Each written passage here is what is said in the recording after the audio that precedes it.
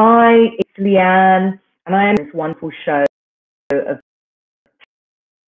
Chewing It Over, usual takeover that happens every second Tuesday of the month. No, I'm always talking about something that is of interest to you in some way, no different to that. Some of us are still in recovery. I reckon therapy live, and then even from the weekend's England game, I know I'm in some recovery from that. But as always, this will be a nice integrated session, and I do encourage you all to drop your comments when we can see them. We can obviously talk about them, and if we know who it is, because we actually will also bring that in. Funding, what's available, and in particular ring-fenced funding. And I'm really looking forward to having visibility and engagement. It is so important within our session, and I'm bringing on these two guests to talk about this specific item, because I think the phrase is, when we know better, we do better. And I think that when we know what's available to us, what resources and things like that are available to us, and we know we can utilize them outside of, let's say, for funding through our workplaces, or maybe those of us that work privately, we know then that we can utilize those services that we're already working on, right? To improve those, to enhance them. And I think that particularly in this day and age where people are looking to have investors, there's a whole realm of this that is probably a new world to some, but is also a very accessible world to others, particularly those that are in the circle of getting help and getting investment in some way, shape or form. So without further ado, I'm going to bring my two lovely guests to the stage. I always think that half an hour is not anyway, so I'm going to let them introduce themselves. But I have Ishmael Beckford, who is one of our recently elected council members.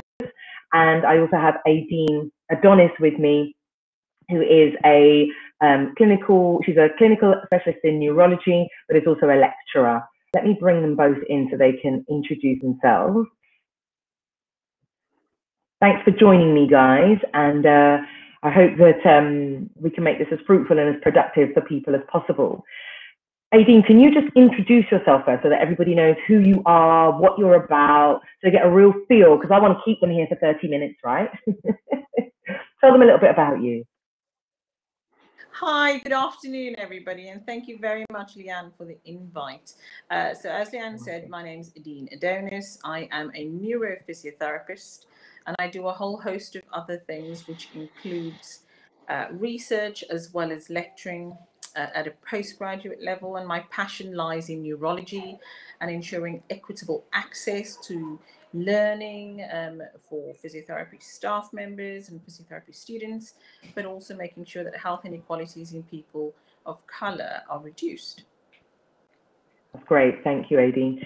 And Ishmael, can you tell us a little bit about you, other than the 350 words on the council address? Not much to add other than what was in the council address, to be honest. But thanks for the invite. I think I'm sort of MSK physio by background. Have worked in the private sector for a number of years. I've kind of moved away from my clinical role and now more in management and leadership roles. Alongside that, I also do some work within the CSP already as a co-optee to council, and like yourself, moving into a fully elected role later in the year. Congratulations, Leanne. And alongside that, I also sit on the Charitable Trust Education Awards panel. Lovely. So this is a really nice combination, I think, of people to come talk to us. You guys working as a team, especially, to come bring these items.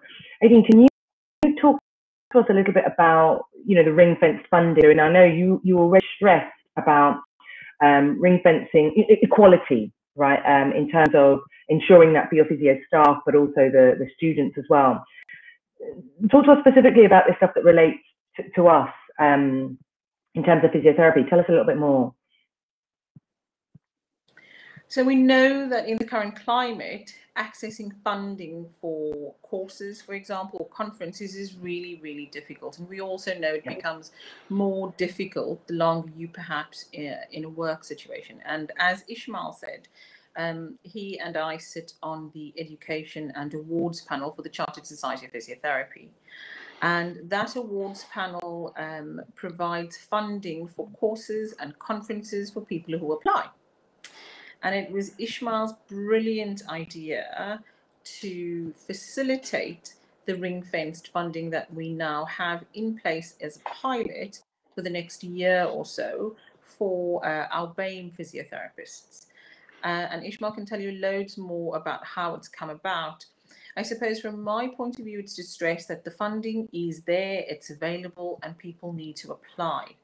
And the application process is not difficult. But it does require some thought, and it does require a couple of goes at it. And we can perhaps talk about that in a little bit. But ring-fenced funding for things that you want to do that you perhaps couldn't get done at work previously would be really, really useful to help keep you continuing on your path of continued professional education.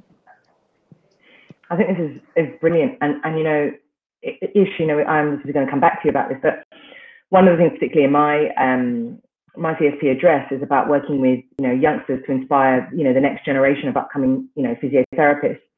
And there has to be some synergy, doesn't there, in terms of the things that are occurring, you know, and that doesn't matter what I'm doing it, Ish is doing, or whoever else, you know, whether it's our eyes that are helping us to drive these things. But there needs to be some synergy. And I think the more you're talking about something that's available to people, the more they can say, oh, you know, from one friend to another. You said it might take a couple of goes. The process itself is new. So yes, it probably is going to take a couple, but people shouldn't get disheartened by that, right? And if you've got some signposts, even for people to be able to contact you guys directly, you know, even if it means that when I share this afterwards, I make sure I put your email addresses in, so people know that they can contact you directly if they have got some questions. I know for a fact when I was training, when I was a therapy assistant, I didn't initially know that there was funding for me to be able to go on to qualify as a physiotherapist. And it was actually through talking to one of the parents of the gymnast I taught, who told me about the initiative. She didn't know about it in its entirety, but that's why I'm here now in front of you guys, you know, through funding. So I think it's really important for people to know what's available to them. Ish, talk a little bit more about where this came from, because, you know, for something like this to come, it's quite grassrooted, you know, in terms of, you know, taking something like this from a thought and actually being able to put this to someone who then says, yes, let's do this. We think this is a good idea. Tell us a little bit more about that.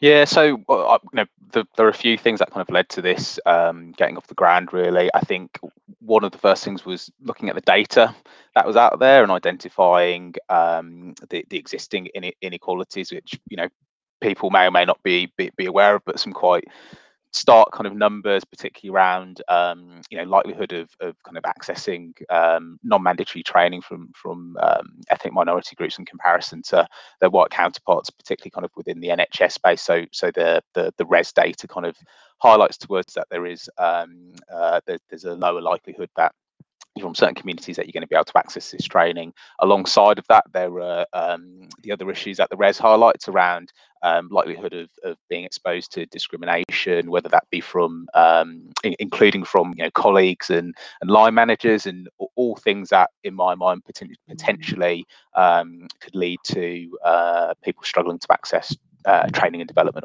opportunities. And I'm, you know, very passionate about people being able to access training and development and having the opportunity to progress their careers. I think some of that data was then appreciate again call out the RES data. It's not physio specific, but we can reasonably expect that some of that will apply. And then you know, the CSP's EDI survey also kind of highlighted that physios from Black, Asian, ethnic minority groups have got don't have less likely to believe that they had equal access. They greater levels of concern around recruitment, career progression opportunities, greater level of concern around opportunities to kind of network and develop contacts. So we're kind of building up this picture here that there's an inequality of experience, and there's a number of things that we should be doing once we identify these things. So also I'm quite, people know me as well, don't necessarily think we need lots more data about these things. There's lots of data already out there. We need to kind of do stuff with the data that we've got. Yes, let's continue to build that picture and reassess, but let's get to the doing bit. So following that, a bit of work was done to probably just get a bit more of a snapshot view from the BAME network in terms of their experiences. And I think Adine sort of very importantly made sure in the beginning that was identifying, first of all, are there any barriers, and not sort of making the assumptions, which was a critical thing. But also we did find that there were things that people found barriers. And I suppose a slightly broader question, maybe to the one you were asking and framing around access to funding. It was more access to CPD funding could be one of those problems, but actually there was another number of other things, whether that be just the the logistics of getting time off work, or understanding of kind of what was available to you, line manager support, completing applications. Lots of other things could contribute to it, and yes, funding addresses some of those, but actually there's other things that that feed into it. It's a fairly complex picture. And I think that as you're, we have I always have a conversation before I bring them onto the show, because I want to make sure that when I bring people on, that the information is relatable, to everyone that potentially is listening. But also, a lot of the topics that I bring people relate directly to me, because I think that my own experiences, yes, I'm one person, but my experience can be reflective of a lot of other people too. So I have my own thoughts and my own opinions about it, about things that I talk about on the show. There's one thing in particular, as you both speak, say, and I'm not sure how people listening will feel about it, or whether they will even be aware of it, but there's a real culture, and I am Afro-Caribbean, I'm West Indian culture about work hard all the time, and in working hard, that almost seems to come across as though within that is you shouldn't ask for help, like you don't need help, right? And actually, I think that the culture is moving. I think it's evolving for people to realize that they need to be able to work smarter and not harder, and that it's okay to ask for help, like whether that's in the terms of seeing that as funding or guidance from a mentor, or reaching out to someone. We know through the pandemic, people have become so much more accessible. But I do think that there's been a culture. I can't speak about the Asian and other minorities, but to me as a Black person, this thing about this work ethos, that we're hard workers and always really, really pushing, has meant then that you're not even looking to see whether I can get help from somewhere else or someone else. Would you agree or disagree, or what are your thoughts around that? I agree with you. I think that for such a long time, we as a people have needed to be quite independent. And we don't have the social capital necessarily, or the professional capital that other people may have. And I think that's one of the first things that we need to recognize. And not having that means that we have to tap into networks, form networks, go and find people. All of this is really, really hard work. We also need to understand, though, that what perhaps got us here is not going to get us there. And until we understand that little bit, because, it's like doing the same thing over and over and over again and expecting a different response, and you're not going to get that different response. And as Ish said, the complexity of filling in forms or completing applications for funding, especially when it's funding external to work, is complicated. There's a certain way to write it. There's a certain way to answer the questions asked, or how do you get across what you need to in the 500 words that you've been allocated. And I think that's why Ishmael's pushing forward this initiative has been so important, because it's allowed that education panel to sit and think about, okay, how else do we need to help? What else do we need to do as the allies, perhaps, to remove some of these barriers? And that could be things around, this is how you fill in an application form that looks like this. This is what these subsections mean, what they actually want from you.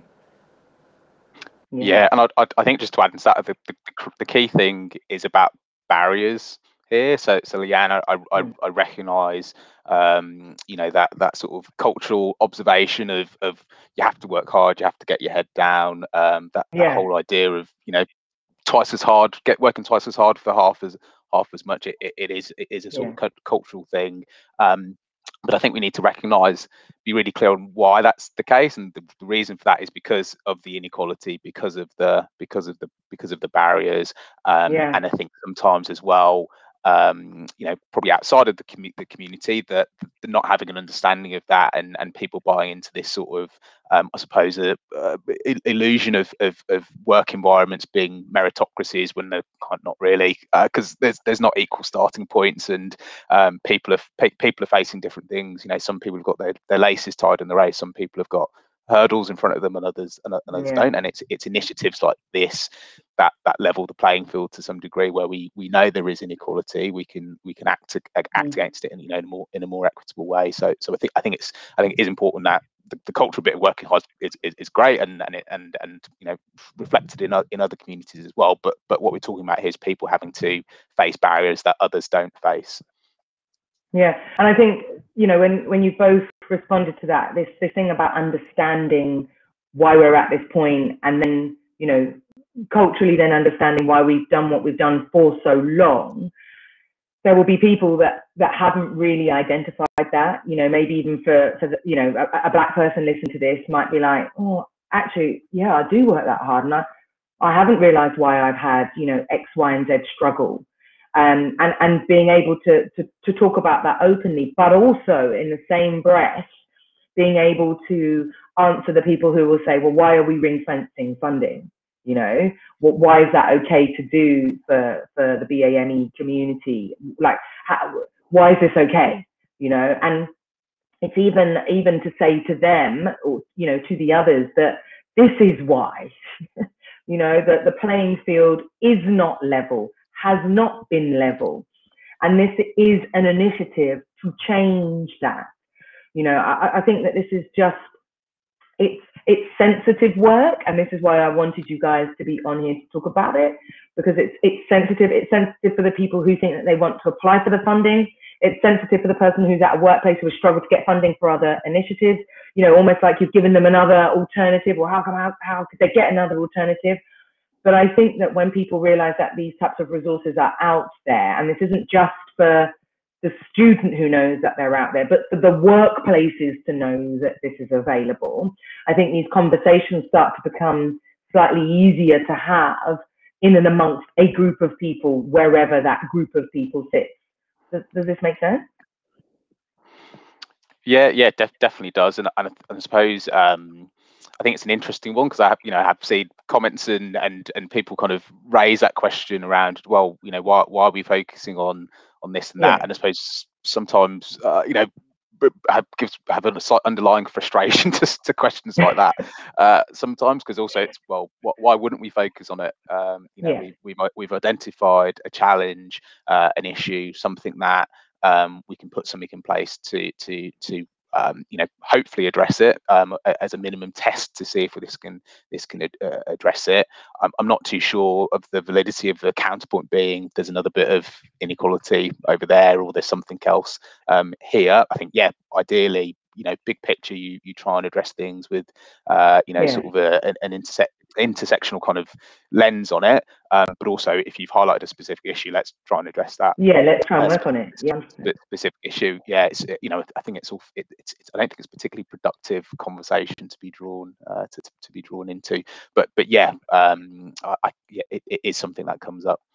Yeah. Well, I think it's always. I mean, yeah, like you say, not productive to be drawn into, but you know that it's there, so it kind of ends up being like a bit of the pink elephant in the room.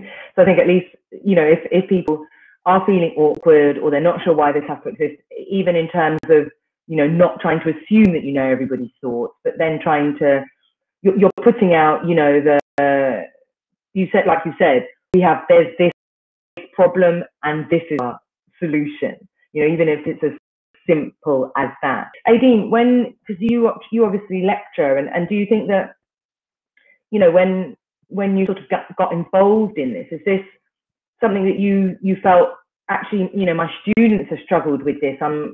You're seeing this from a different, because, you know, I'm treating patients, you know, on a day-to-day basis. Ish is more managerial. You're there with the students.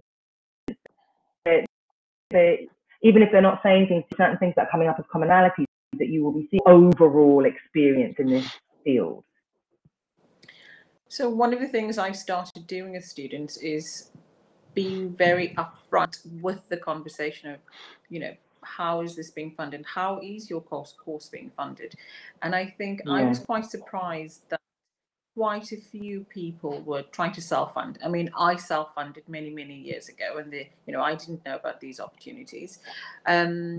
And when you tell people about the potential funding route for their course, they're quite surprised. But then things become stuck in terms of completion of the paperwork, trying to understand what it is that the paperwork is asking of you, and putting together that really nice story that helps sell you as a prime candidate for funding to be awarded.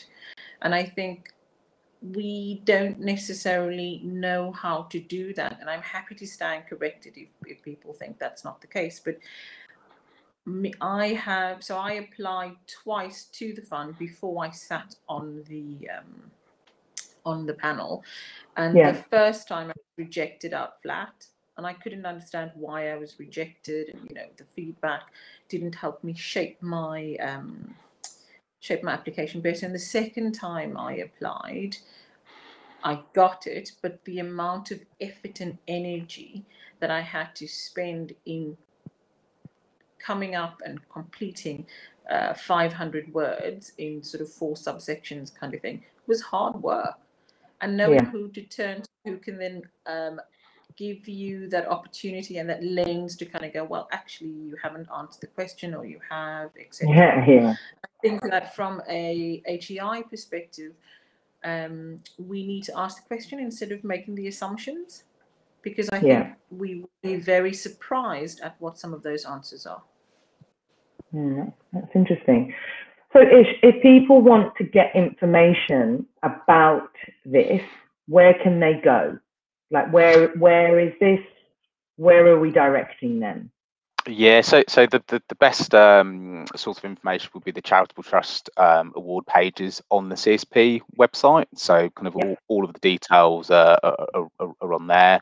So if you just search on the CSP website, or I can share the link. I don't know if you can share that as well. That's probably the best route. But then again, also kind of happy for people to kind of reach out if they want to have a talk through anything.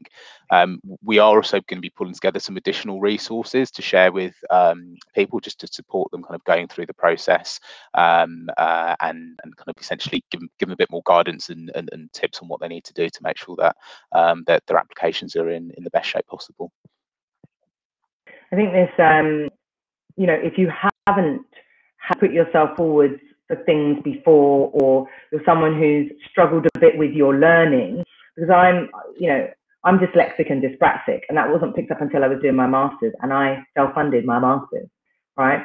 And I remember doing my first essay, and I will mention her name's Pat Canning. She was a senior physiotherapist who'd known me as a junior, as a physiotherapy assistant. And I remember giving her my first essay to read, and she was like, it's like information dumping, you know, and even the strategic way that you would write your essay, for example, in your master's, you know, critically appraising, understanding the terminology, all of this is really important in terms of then how you're going to move forward with forms in general, you know, whether it is you're applying for funding for, whether it's your PhD, whether it's, you know, any kind of research work moving forwards in the future. And I think, you know, agree or disagree, but once you start to get into the flow of doing these types of forms and this type of paperwork, you realize it also is a skill you are developing, right? And I think the sooner people kind of get to grips with that, whether I got funding for my placement in the Bahamas, that was a Joe Jeans Memorial Fund at the time. I don't know whether that still exists. I had to go and present to CSP afterwards. But there are so many other things that are available to students, and people need to start getting clearer on what it is that they think they're working towards, and is there help. And I'm sure the CSP won't mind me saying that they can probably contact them directly if they want to talk about that. But also, you guys are on social media platforms. Aideen, I know you're on LinkedIn. Ish, you're the same. You're on Twitter. You're very active on there. So if we're encouraging our student community or our employed staff, they should come and, you know, drop you a message in the DM and say, listen, I'm a bit stuck with this. I get some guidance and mentorship, or can you assist? Is that fair to say? Absolutely. And I think one of the most important bits to understand is that you need to fully justify why you want to undertake that placement, or why you want to undertake that module or that MSc. And once you have that justification down pat, and you can ask yourself the question, can I get anything? So for argument's sake, if it's a placement, can I get anything comparable in the United Kingdom? And that's a yes, no question, or maybe question. And depending on what the answer is, you then need to feed that into your application. And so that's just a tip for people to think about and remember as they go about filling these forms. It's always trying to understand what the funder wants from you. Yeah, I'd echo that, and I think, you know, coming back to the sort of charitable trust awards, some of this is about just making sure you do the basics right, because actually a lot of the applications we see that aren't successful, it's just not doing the basics right. So, you know, work towards the criteria that's provided for you. Make sure you give the evidence that's needed, and I'd say that even, you know, conversations that people have with their employers around getting funding, make sure you've got a good case, and the case isn't necessarily just that it helps you get to where you want to be. The case often needs to be both that it ticks a box for you as well as for your employer, and you know, writing, whether it's a small business case or something like that, or kind of being really clear on what the benefits to them are going to be. And importantly, it's about making sure that your patients get what you need them to get. So patients, and how your application will help patient care and the patient pathway is going to be critical. That's great. I just want to thank you, because I mean, my face has been a little bit frowned as I've been listening, and I've not really been smiling all that much, but it's like I said, it's a very sensitive, very serious topic. I really wanted to bring this to light, because I know that there are a lot of people that follow what we do, you know, what the Physio Matters does. And I think that if people start having more conversations about this, and Jack's, you know, hugely into people learning, that's why things like Therapy Live are hosted in the first place. And it just felt like a really good platform to then talk about this. Like you said, it's not just the physiotherapy course, like what else is it going to help you with? What's that funding going to help you with? So it's not just then, you know, driven towards the therapy aspect. And I think that this is hugely important, because it gets us all, I think, thinking outside of the box, you know, in terms of what it is we want from ourselves from a personal and professional development point of view. So I just want to say thank you so much. I will make sure that I've got the right contact details for you when I share this. People can reach out to you should they want to. And I thank you so much for coming in and talking about this, because, you know, like I said, I knew the 30 minutes would never be enough. But if we have to do a part 2, so we can at least find out, you know, where things are at. But you know, my assumption is that these types of things will continue the more people are using them. And if we're not using them and we haven't got people applying, then it doesn't last more than the year that you stated, right? Thank you. I appreciate that. Sorry, Ish, you're going to say something? That's all right. No. I was going to say, so the Charitable Trust Award. It's a limited award, so there's a certain amount of funding which is ring fenced. Initially, obviously, it's being run as a pilot, and we need to see the impact of that, and I suppose explore what opportunities that may open up further down the line. So get applying, people. Get in there. Exactly. Get your applications in. Apply. Lovely. Thank you so much. And I hope to see you both again soon. Thank you for having us on. Thank you. Thank you so much, everyone. We are out of time. I've overrun by at least a couple of minutes. Our learning and our development is so important for our future, for moving forwards and ensuring that the playing field is level. Those of you that are out there and our allies, allies to minority groups, I can't stress enough how important it is that if you've listened to this and you know someone who's applying to do something, help them. I think what's the saying, if you can't be anything in this world, be kind. And most of us spend so much time at work. If you can provide people with a little bit of support, a little bit of encouragement, and help them to move forward, you have no idea what you mean to that person. I'm Leanne. It is always a pleasure being here on the show, and you will see me again on the second Tuesday of next month. And I just want to say thank you so much for listening. Take care and have a lovely, lovely rest of week. Apparently the weather's going to get brighter from here on in.